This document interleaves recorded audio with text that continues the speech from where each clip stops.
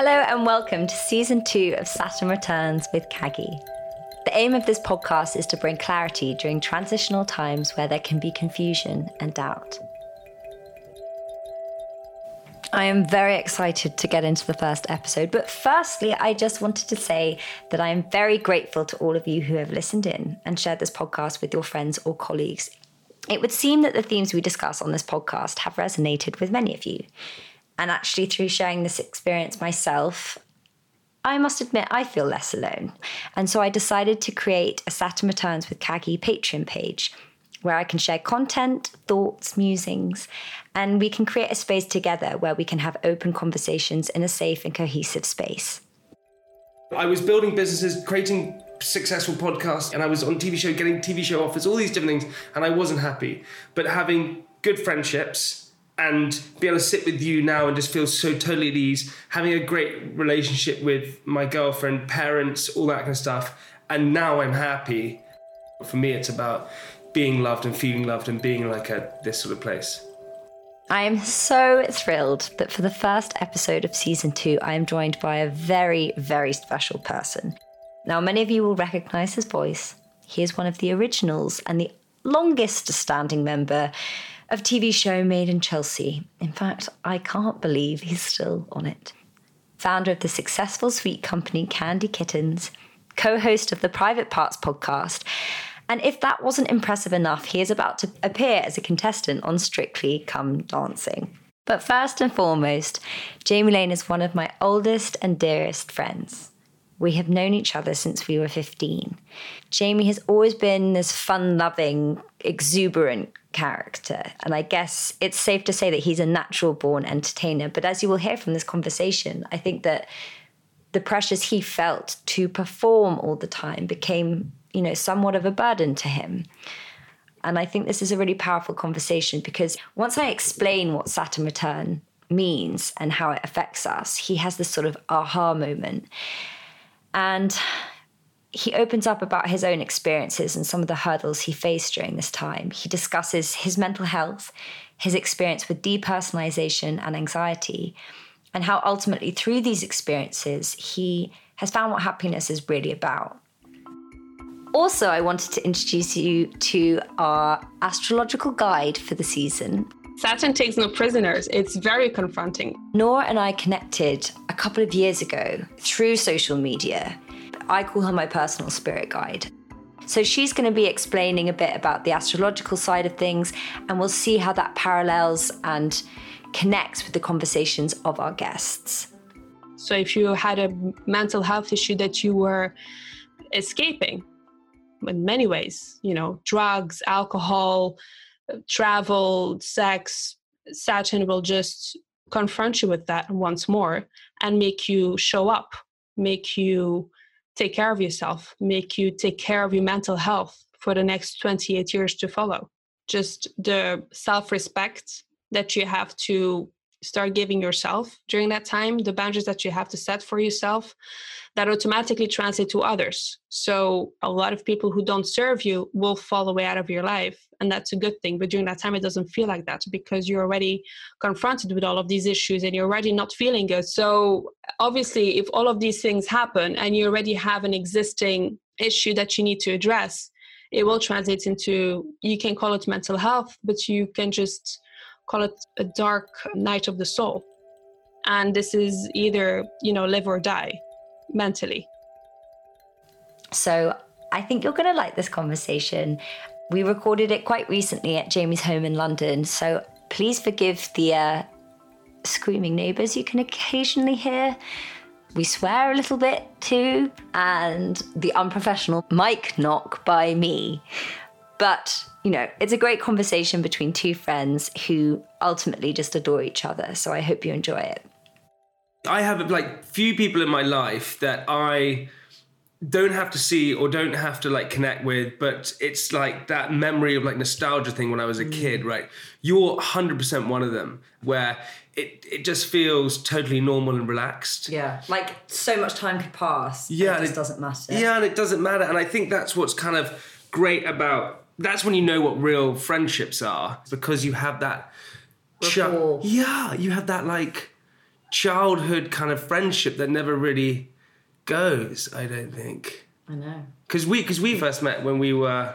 Well, people will presume, listeners will presume it's like around Made in Chelsea, but it predates that by, several years. Yeah. But Jamie, welcome to the Saturn Returns podcast. Thank you. So I think this is going to be super interesting to get like a male perspective on some of the stuff that we started going into a second ago. Okay, can I ask though, with Saturn Returns, why the title? Okay, so during your Saturn return, which happens towards the end of your 20s, it's when Saturn orbits the same place in the sky occupied the time of your birth. So that takes about 30 years for it to do that transit. So with it, you're supposed to feel this like Saturnian energy about, discipline, boundaries. And if you haven't been living your life authentically, it will kind of give you a couple of tests to force you to do so. You look terrified. No, because that's what happened to me. Okay, that's what happened to me. Right now, I was like, oh my God, everything's making so much sense. Holy smokes. Yeah. And like relationships will just like fall apart overnight. Like jobs won't work out, like friendships will change. And it's really tough and it feels really individual and really personal, but it's something that you have to go through. It's like a cosmic coming of age. Okay, listen, this is some real shit. I swear to God. So, just to really talk about myself again, Your favourite subject. I love this. I'm really going into this one. Until I was like 22, I was pretty sweet with like everything. I was very lucky. I had a family, we had divorced parents, whatever, but, everything was pretty cool at home. Very privileged background, went to boarding school, all this kind of thing, private school. Everything was okay.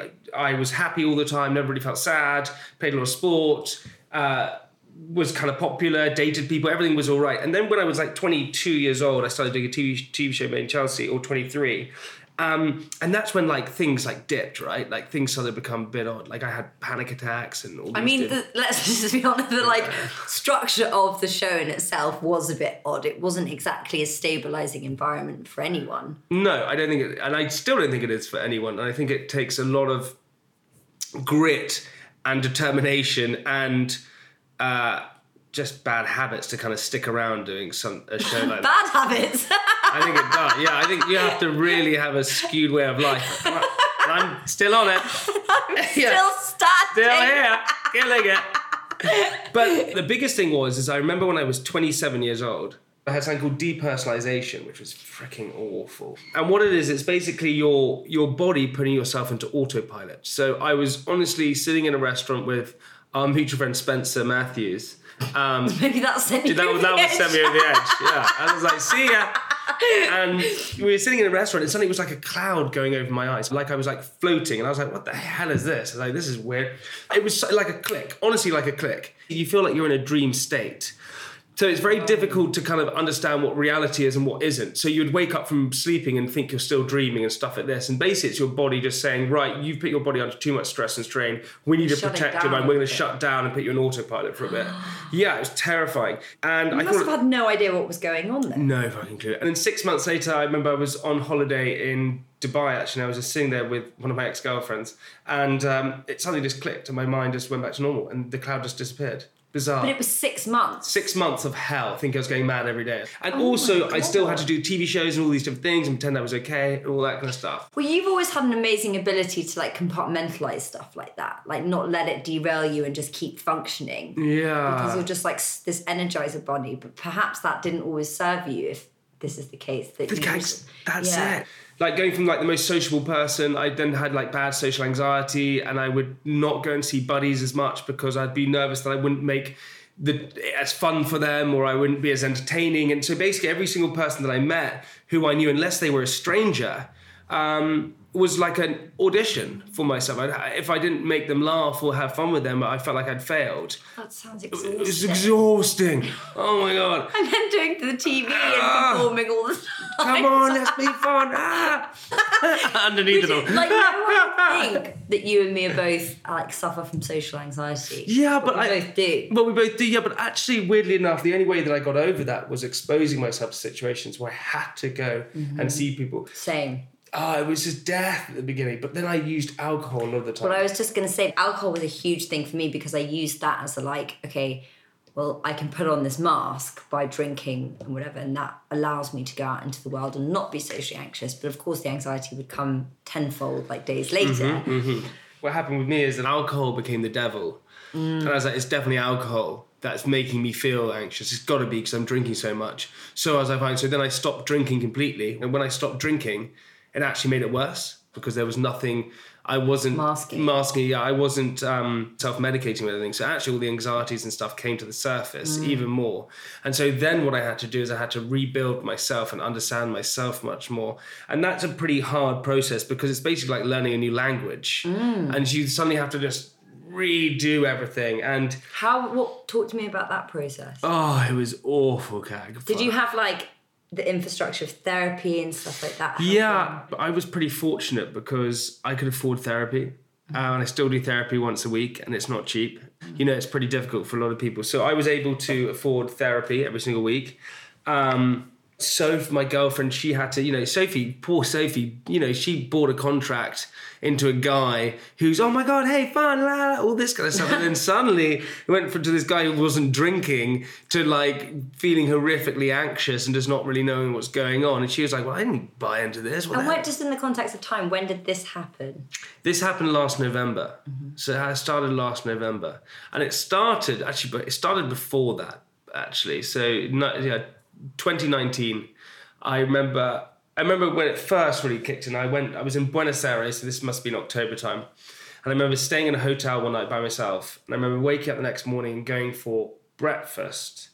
And I remember I couldn't sit still. I was like, well, what am I like? I couldn't sit still. And I was like, what the hell's wrong with me? Why can't I like fidgety, trying to move? I was like, I need to go on a walk or something. And I didn't understand what was going on. And it was all the warning signs for basically what they said is basically burnout in a sense, is that you have been masking yourself with alcohol for so long. You have all these demons going to surface. You've been working so hard, burning candle at both ends, doing everything, putting on a front, putting on a face, trying to entertain everybody. And my body just went, you can't do this anymore. And the first warning was when I had depersonalization when I was 27, but I ignored it. I just got through it and same bad habits came in. But I think that was somewhat of my rock bottom, where I felt pretty shitty.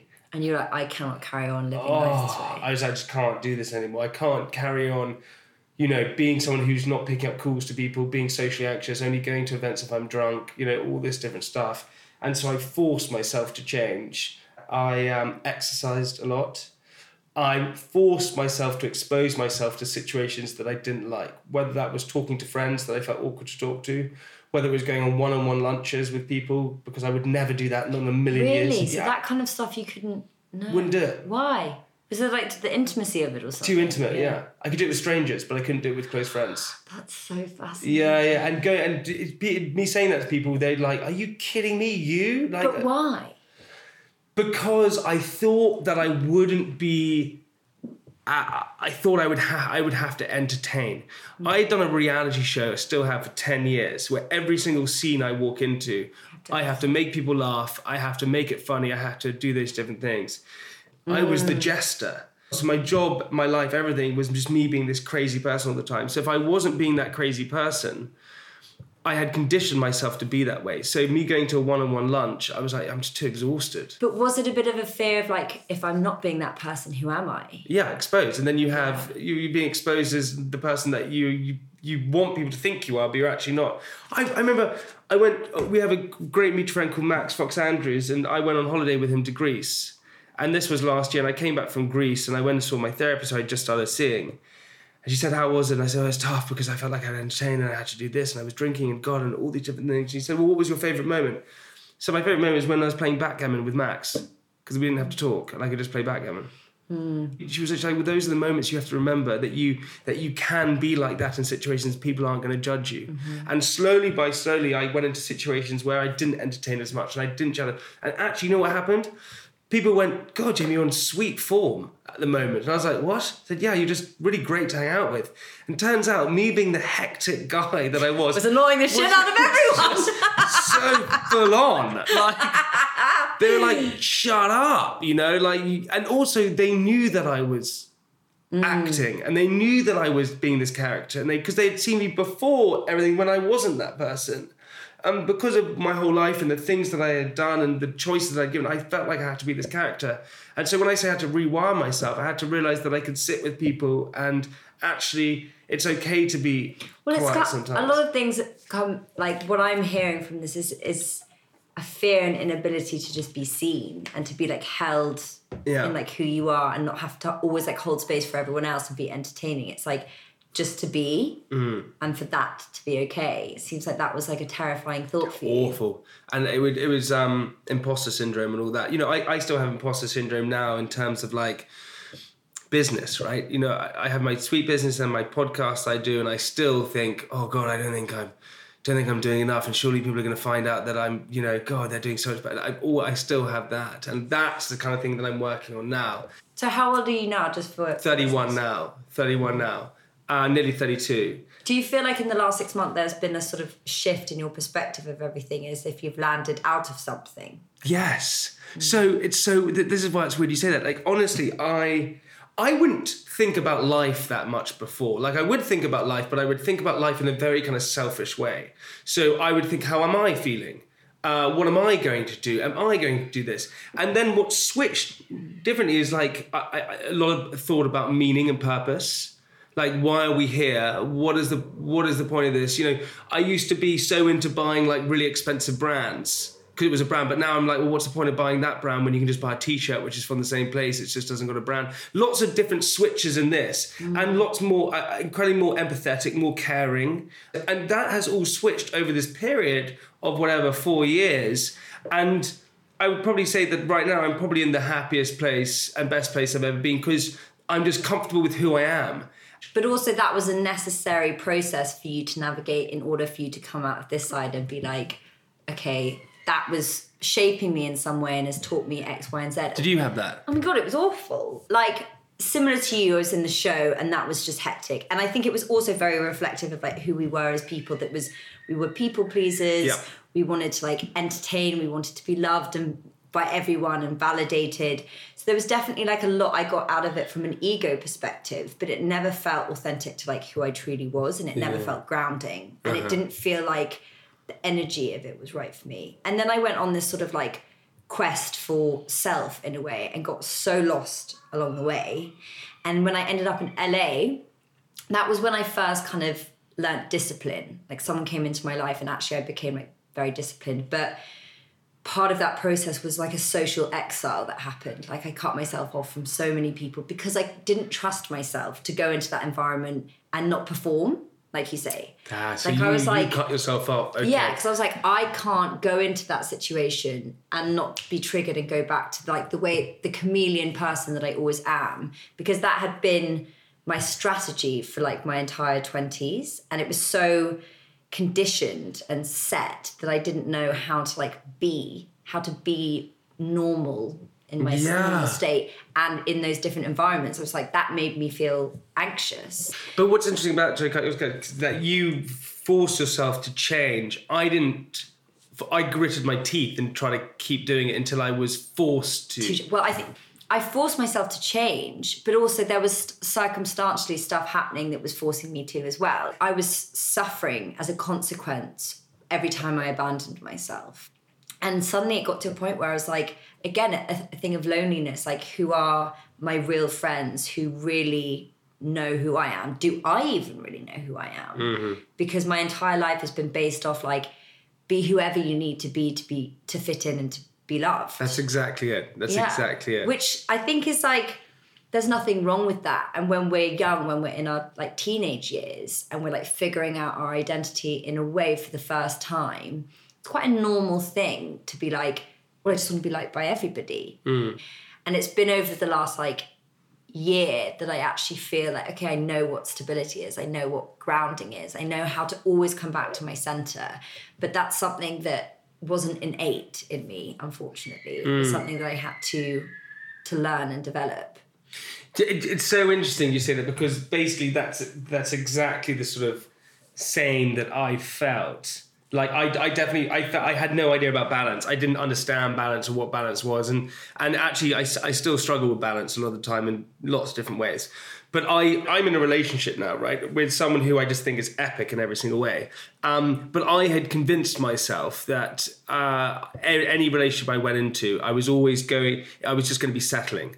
And actually what I was going to do is I was probably going to be looking elsewhere, and perhaps you cheat or you misbehave, or you do different things. So that's what happens, because this idea of a soulmate and living in a balanced life, I didn't think you could balance the two. I thought it was impossible to do that. What, you didn't think you could actually bring your true self into the relationship? I thought that you couldn't find someone who was compatible enough in order to make both work. And then I found my girlfriend, and it couldn't be more balanced in every. It's like it's unbelievably great how balanced it is. But with UK's, you were great because you made decisions to help yourself quite early on. I didn't do that. I made decisions that actually hindered me and made me feel worse. It's the past 6 months to a year, like you, where I've just suddenly just like realised stuff. But some things for good and some things for bad. Like I still struggle with the sort of idea of meaning. What things for bad? Well, so Blake wrote these 2 poems, Innocence and Experience, and says how innocence is destroyed by experience. But for me, recently what's happened is the great thing that's happened recently, I've learned a lot about myself. But the tricky thing that I had is that I then started to question meaning about life. What is the meaning of all of this? Why are we here? What are we doing here? And actually the problem with that is that then everything that I used to really love, I didn't. I was like, well, don't really like that anymore. And so then I was like, well, then what excites me? And then I got myself into a hole where I was like, well, nothing excites me. So, and going from this really driven, energetic guy at the beginning of this year to going like, well, nothing really excites me because, well, what's the point of everything? And so so I had to struggle with that for a little bit. But I think, as you said, what's so interesting with Saturn Returns is that that's what you have to go through in order to come out the other side to understand everything. Mm-hmm. Do you feel like your innocence has been broken by your experiences? I think so. I think that happens, unfortunately, with everyone. It's really interesting that's something that bothers you. Yeah, it bothers me so much. But then I kind of come around to it that I'm like, well, all these experiences like craft who you are. I like this analogy of like, if we're a piece of clay, and then the pain and the experiences is like the knife that sculpts the clay. So it's like all that stuff is a necessary process that you have to go through in order to become something beautiful, rather than it being something that ruins something that you are. Yeah, so I totally agree with you, right? But the problem is that you've had to get the scars and the scrapes and things in order to get to that beautiful place where at the beginning you were already beautiful.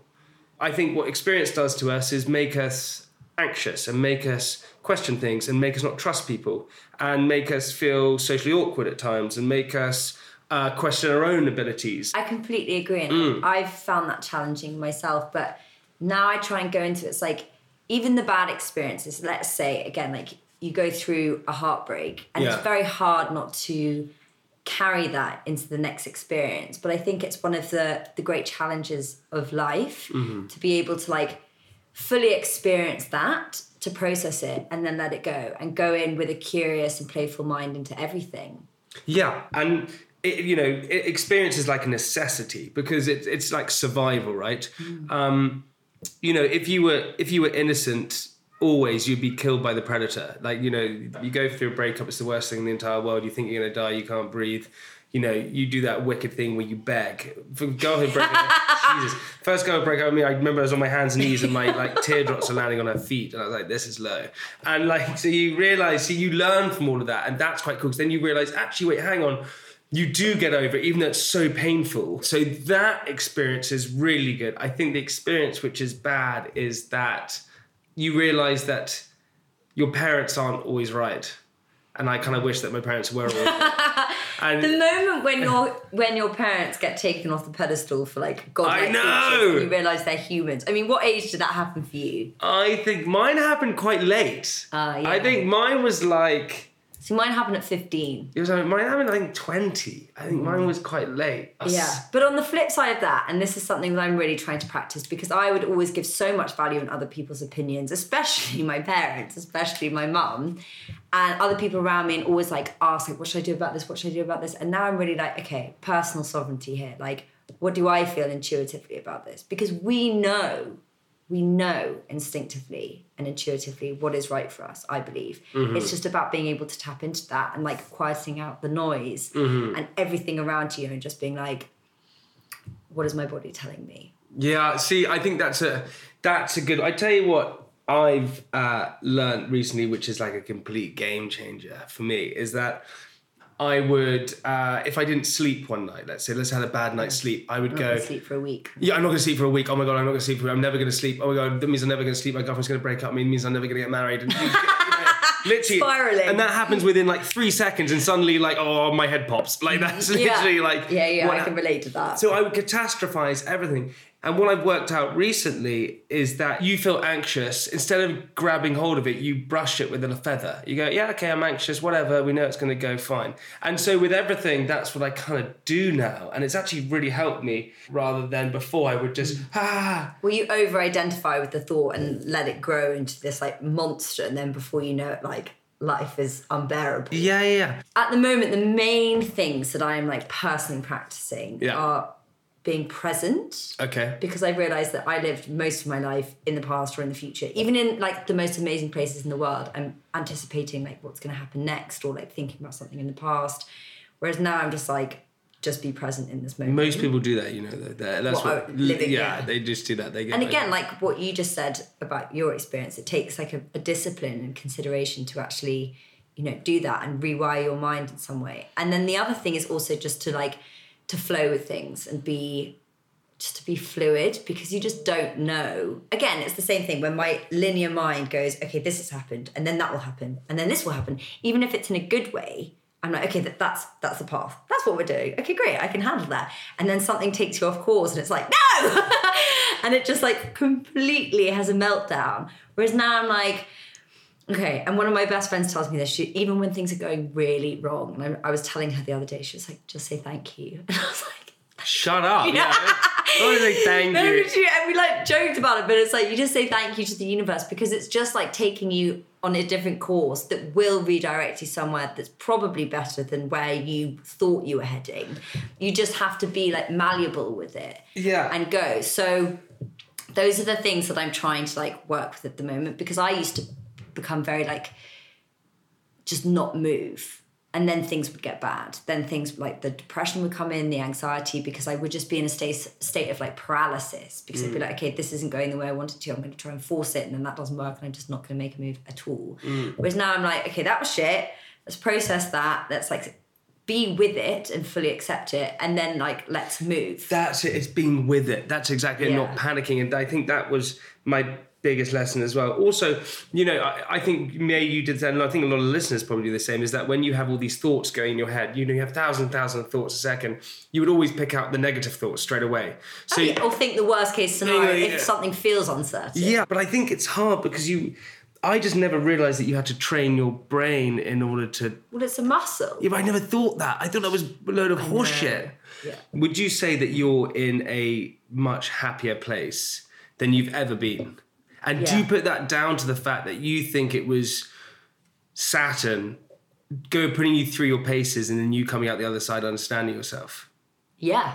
You do? Totally. And the thing is, I've had like... I went on holiday recently with... There was a scientist there who was obviously super critical of all of this and didn't buy into it at all.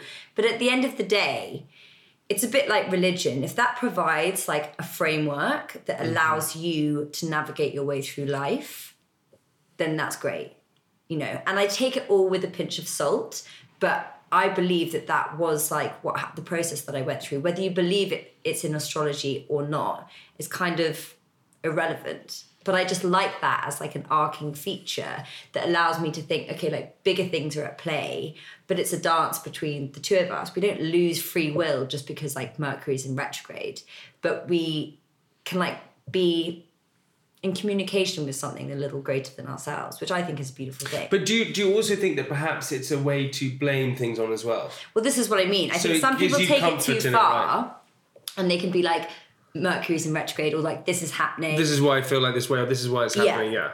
this is a communication between these two worlds, I believe, like your internal world and the external. It doesn't take away your personal responsibility just because like bigger things are at play. There's stuff that we just don't understand, but we are personally responsible for ourselves and the way we show up in life, in relationship, in friendship, in our career. It's all down to us ultimately. And I think a lot of people negate that. They don't want to take ownership over their life. They also like go into a relationship being like, you're responsible for my happiness, but like no one is really. And these are things that I'm really like coming to terms with and actually just being more measured about stuff. At the end of the day, I sort of had to sit back and realise that actually, you know, I spoke to this guy who, he worked at Goldman Sachs and he was earning a lot of money.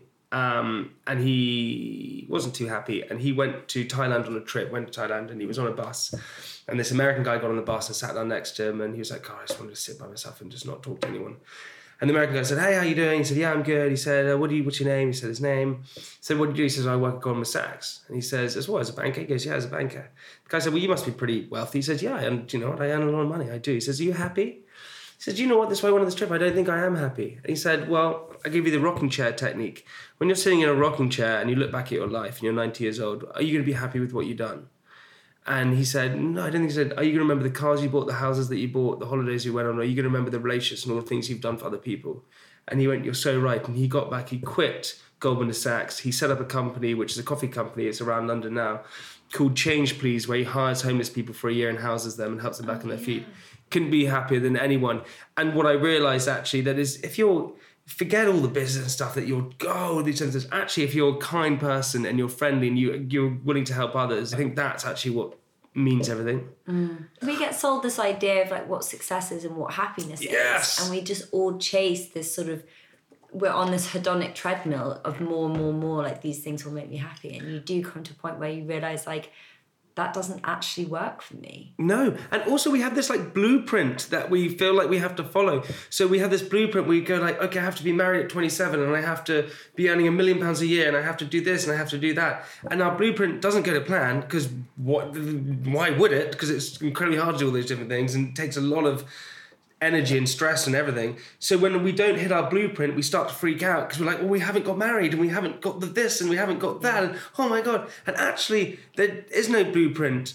So to tie that into what you mentioned a bit earlier about like purpose and meaning, do you feel like this is a big thing that's coming up for you right now? Yeah. Obviously, ostensibly, like from the outside, even I, as someone that knows you quite well, I think, a lot of what you say always surprises me because we do see things from like what we put out into the world. And like, wow, that person's got this going, they've got that business, they've got this career, they've got that relationship, they've got that place. And you just think they've got it all together. No. So treading water like a duck underneath. And I mean, in terms like, look, God, when I was 20 years old and I said I would be doing this when I am now, I would be like, get out of town. Because there are a lot of things that I've done and created, but... which is amazing. But I always thought that was going to bring happiness. And I can honestly say, and even though she's in the next door room, and I don't have to hear it, but my true happiness has come from finding someone who I can just be homies with and just chill with and just have the best time. And that's what's brought in pure happiness. And forget all the success and stuff for that. I would honestly give it all away to just go on a desert island and I'd be quite happy. Would I be happy? I might be a little bit happy, but you know what I mean? And I think that's what's so great. And so when it goes back to purpose and things like that, I honestly think purpose is about loving. The quality of our relationships. Yeah. Whether that's friendship, families. Yeah, I think that's what it's about. And I'm the happiest, I was building businesses, creating successful podcasts, doing it, and I wasn't happy. And I was on TV show, getting TV show offers, all these different things, and I wasn't happy. But having good friendships and be able to sit with you now and just feel so totally at ease, having a great relationship with my girlfriend, parents, all that kind of stuff, and now I'm happy. And I think it's because that's what you're meant to have, these loving relationships. And for me, other people may be different, but for me, it's about being loved and feeling loved and being like this sort of place. I love that. And do you think it's all been a necessary process that for you to come to that realization? Yeah, totally. And you have to. So going back to the reason why it's so interesting about Saturn Returns is that without a doubt, I had to go through that process in order to get where I am now. And if I didn't, I would be one of those guys who are fucked every night, just going out trying to hook up with chicks and being creepy as ever. We saw that path. It could have gone that way. And it's still good. It's still good. But hopefully it won't. But it's interesting you say that fuck, life throws you fucking shit. It doesn't matter, and my shit is nowhere near as bad as what other people's are. But it's relative to you. It's relative to me, exactly. But you get through it, and you just have to be willing to learn, change, and move forward. And if you're willing to do those things, persistency in life is key. It doesn't matter if you're setting up a business, if you're in a relationship, or you're trying to teach yourself more. You have to be persistent. If you're not persistent, you fall down. I heard this amazing quote once. Ease is a greater threat to success than hardship. Success isn't about being financially rich. It's about being fruitful in life in lots of ways. If something is easy, then you're never going to succeed, really. Something has to be hard in order to succeed, because easy will just sit back and relax. So push your boundaries, learn about yourself, and you have to be willing to do that and be persistent in it, and then you will succeed. I just got tingles. That was quite good, wasn't it? I love that. Yeah. Because I definitely think I was someone that would just coast along life a little bit. Point, and I'm realising that. And it's the same sort of thing as going with the flow, and when something tough happens, you're just okay, let's move, but just always continue to move and at the same time be able to healthily process whatever you're experiencing. Totally. And also I just think what most important is that naivety is your biggest weapon in everything. And this is what people don't realise. The reason why my sweet business became somewhat of a success is because we had no fucking clue what we were doing. We made them gluten-free and vegan and made them colourful and made them really expensive. And people went, oh, this is sweet, just because we wanted to, right? And we just did that. In terms of our podcast, the reason why it was funny, everyone said, you can't do a podcast with YouTube and just making people laugh. I'm never going to. You have to have a format. You have to do this. So there is no format. Whatever, we're just going to do it. And it worked. Because it's truthful to you. Totally. And I think that just as much as taking advice from people and understanding things, and whether it's about your own mental health, honestly, take advice from people and learn, but also at the same time, no one's going to have the answer for you. You have to kind of work it out yourself. Mm-hmm. And naivety is what will get you there in the end. I think you can read as many books as you want and all these different things, but actually, you just got to try. You got to try, and you got to be persistent, and you got to. I think persistency is the biggest thing in life. Persistence is key. I remember Spencer always used to say that ironically. But his was much more about alcohol. Drink more. And women.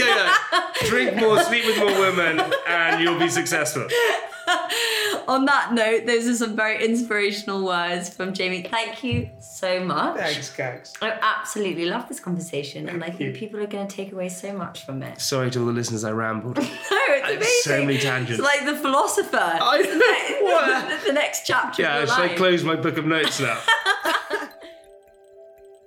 I hope you enjoyed listening to mine and Jamie's conversation. I felt that there is a lot of similarity between myself and him, and this people-pleasing thing that we both experienced of always wanting to be liked and loved. And I definitely feel, as I've gone into my 30s, that I'm kind of relax a little bit, and then I have more of a fixed sense of self, and it seems like so does he, and he just had to go through some tricky things to navigate in getting there, because I think the pressure that he put on himself to always be 150% 24/7 just was too much. I also loved what he said about his tips for finding purpose, and how that's ultimately for him about loving, and the quality of our relationships is essentially what makes for a great life. And also how we must remain inquisitive and persistent and naive in order to succeed, which I think is some very good advice. So you can find Jamie on Instagram at Jamie Lane and me at Kaggy's World. Saturn Returns is a Feast Collective production. The producer is Deborah Dudgeon and the executive producer is Kate Taylor. This podcast has grown through word of mouth, so please continue to share it with your friends or anyone you think might find it useful. It would also mean a lot if you are enjoying it to leave us a review on Apple. This helps us get discovered by more like-minded people. And please do check out our Saturn Returns with Kaggy Patreon page, where I'll be sharing exclusive Saturn Returns content for the Saturn Returns community. Until next time, thank you so much for listening, and remember, you are not alone. Goodbye.